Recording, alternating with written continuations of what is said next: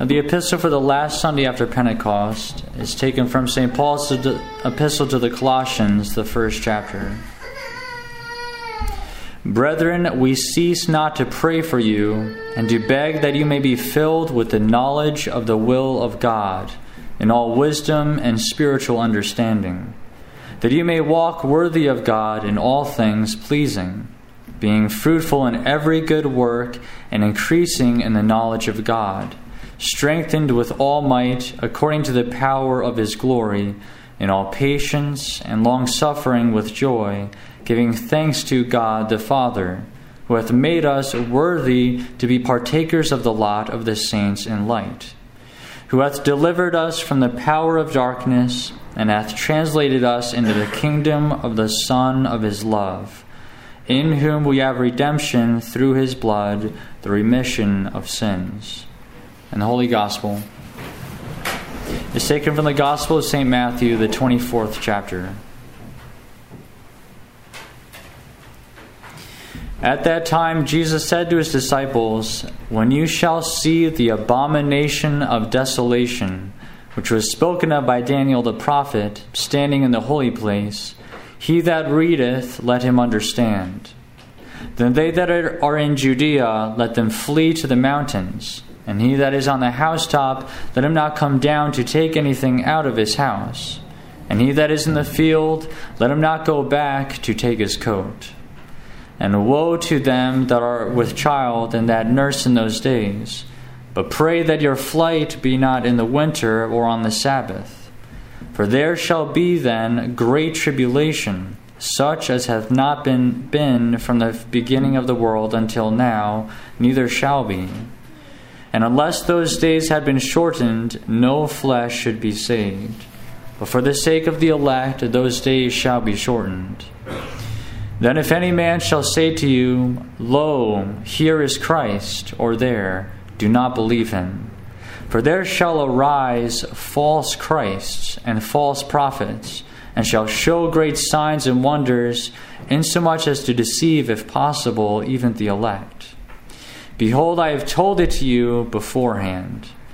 If therefore they shall say to you, Behold, he is in the desert, go ye not out. Behold, he is in the closets, believe it not. For as lightning cometh out of the east, and appeareth even into the west, so shall also the coming of the Son of Man be. Wheresoever the body shall be, there shall the eagles also be gathered together. And immediately after the tribulation of those days, the sun shall be darkened, and the moon shall not give her light, and the stars shall fall from heaven, and the powers of heaven shall be moved. And then shall appear the sign of the Son of Man in heaven. And then shall all the tribes of the earth mourn, and they shall see the Son of Man coming in the clouds of heaven with much power and majesty. And he shall send his angels with a trumpet and a great voice, and they shall gather together his elect from the four winds, from the farthest parts of the heavens to the utmost bounds of them. And from the fig tree learn a parable. When the branch thereof is now tender, and the leaves come forth, you know that summer is nigh. So you also, when you shall see all these things, know ye that it is nigh, even at the doors. Amen, I say to you, that this generation shall not pass away, till all these things be done. Heaven and earth shall pass, but my words shall not pass. Thus far the words to today's Holy Gospel.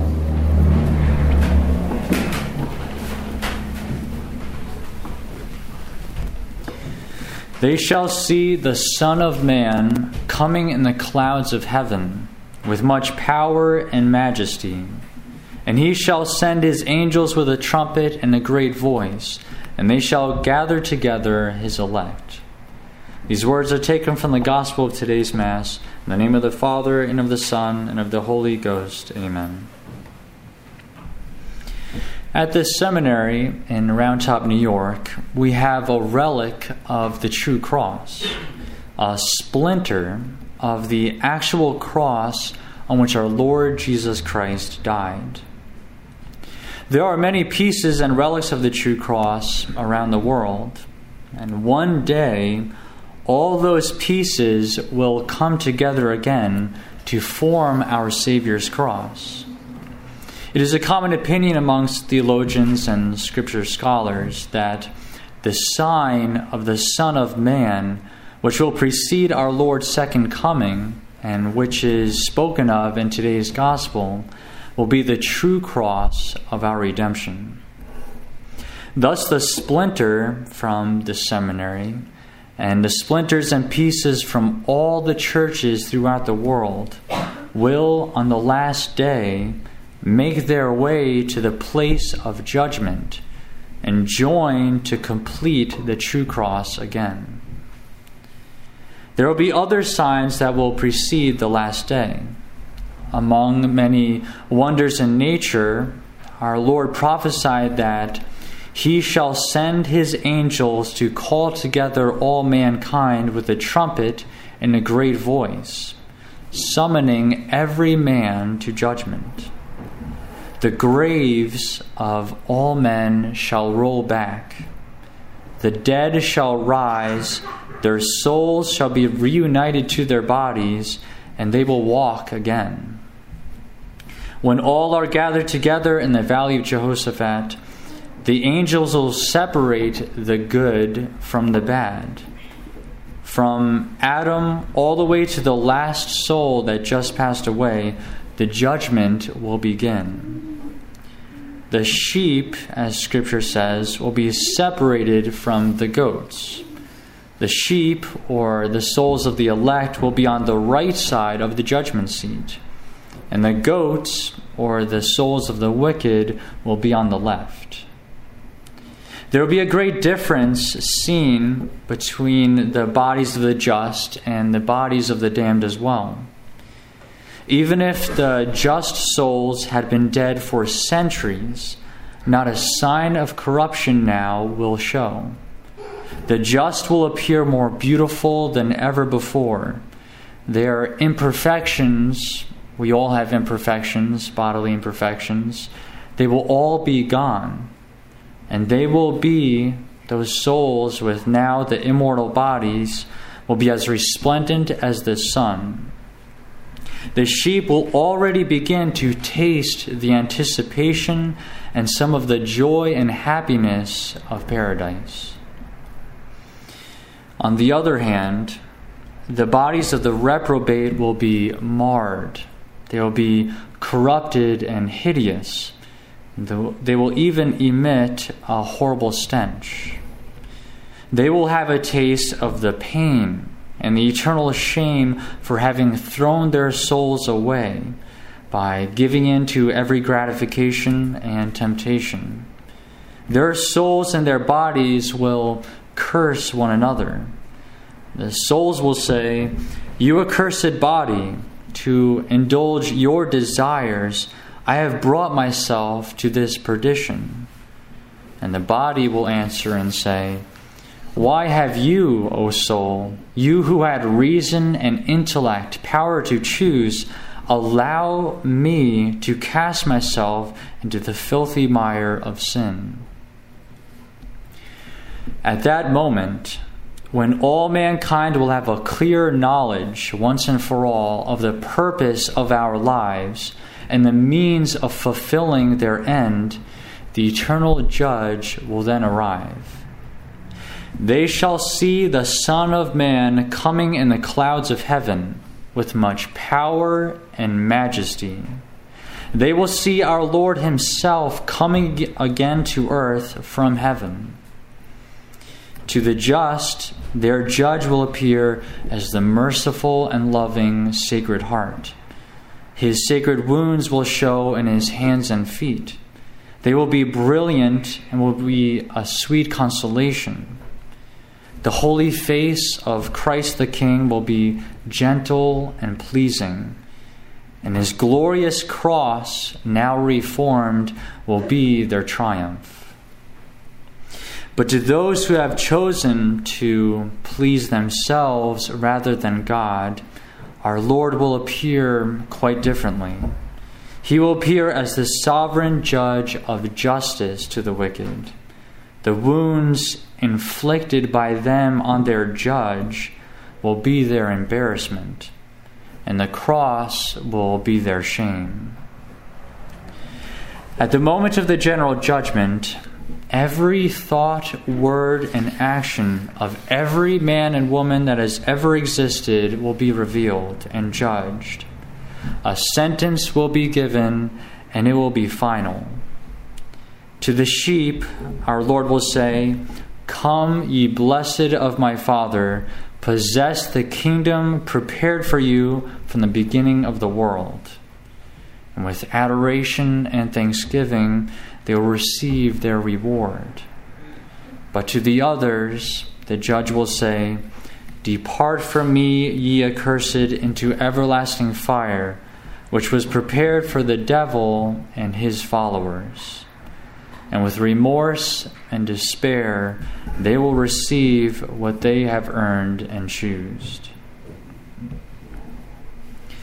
Today, my dear faithful, on the last Sunday after Pentecost, at the close of the liturgical year, the Church gives us this gospel.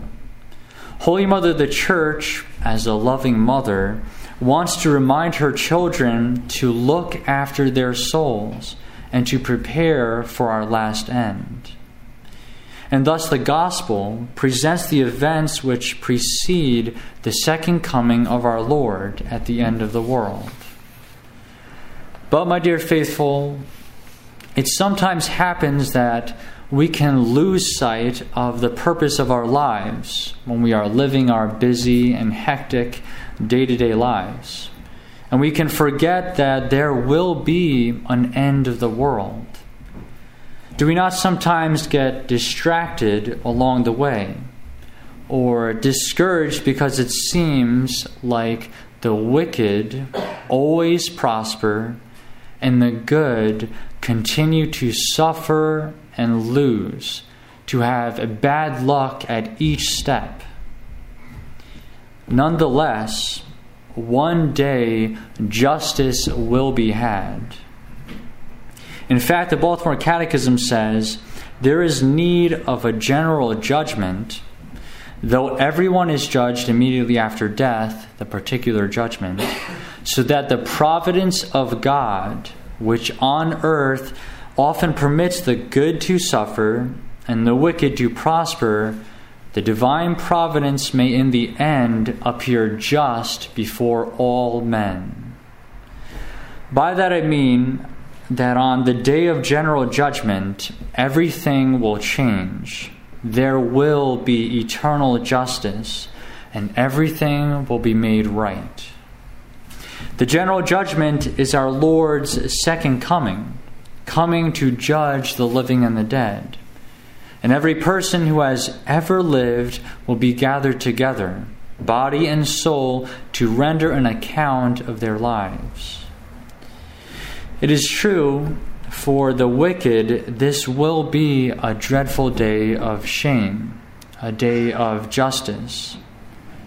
I'd like you to imagine yourself there, seeing the sheep on one side and the goats on the other. For the wicked, you can imagine their minds and intellects thinking, what was I doing?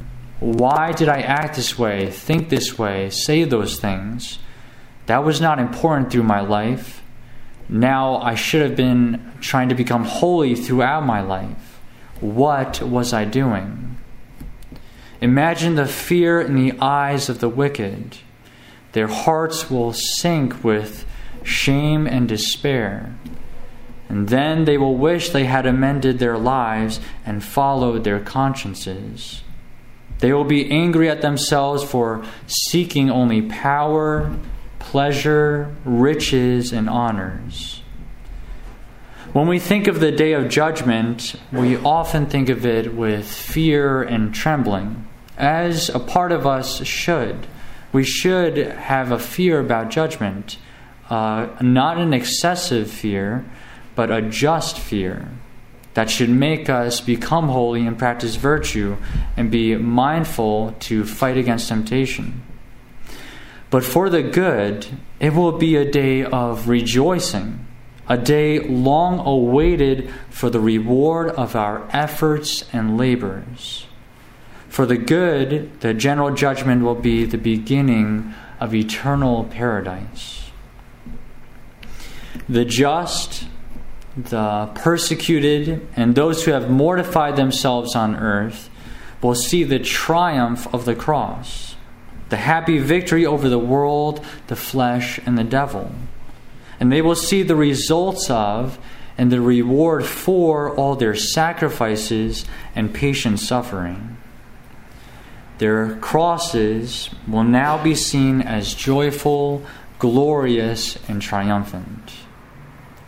As St. Paul says, "For I reckon that the sufferings of this time are not worthy to be compared with the glory to come that shall be revealed in us."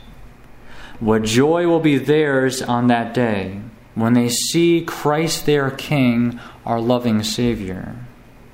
Judgment Day to them will not be one of shame nor of pain, but it will be a day that they have looked forward to, their day of reward.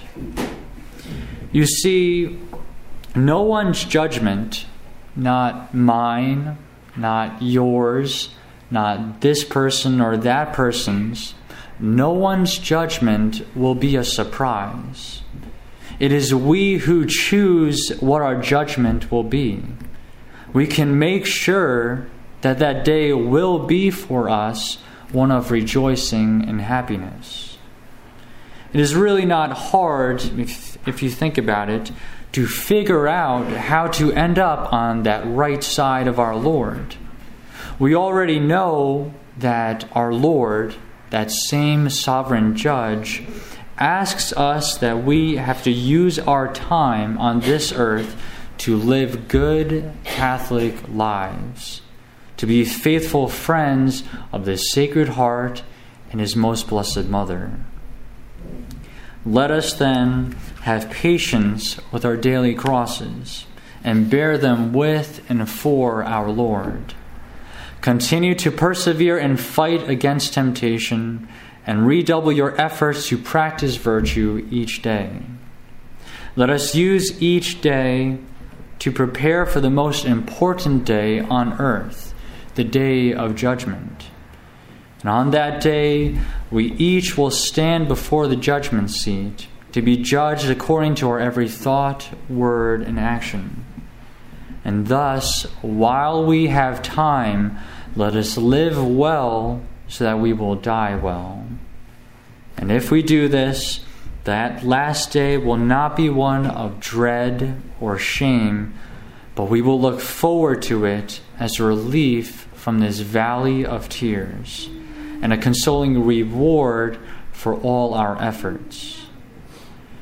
When it comes down to it, all that matters is that we save our soul. And this we can do under the protection of our Most Blessed Mother and in the love of the Sacred Heart. God bless you. In the name of the Father, and of the Son, and of the Holy Ghost. Amen.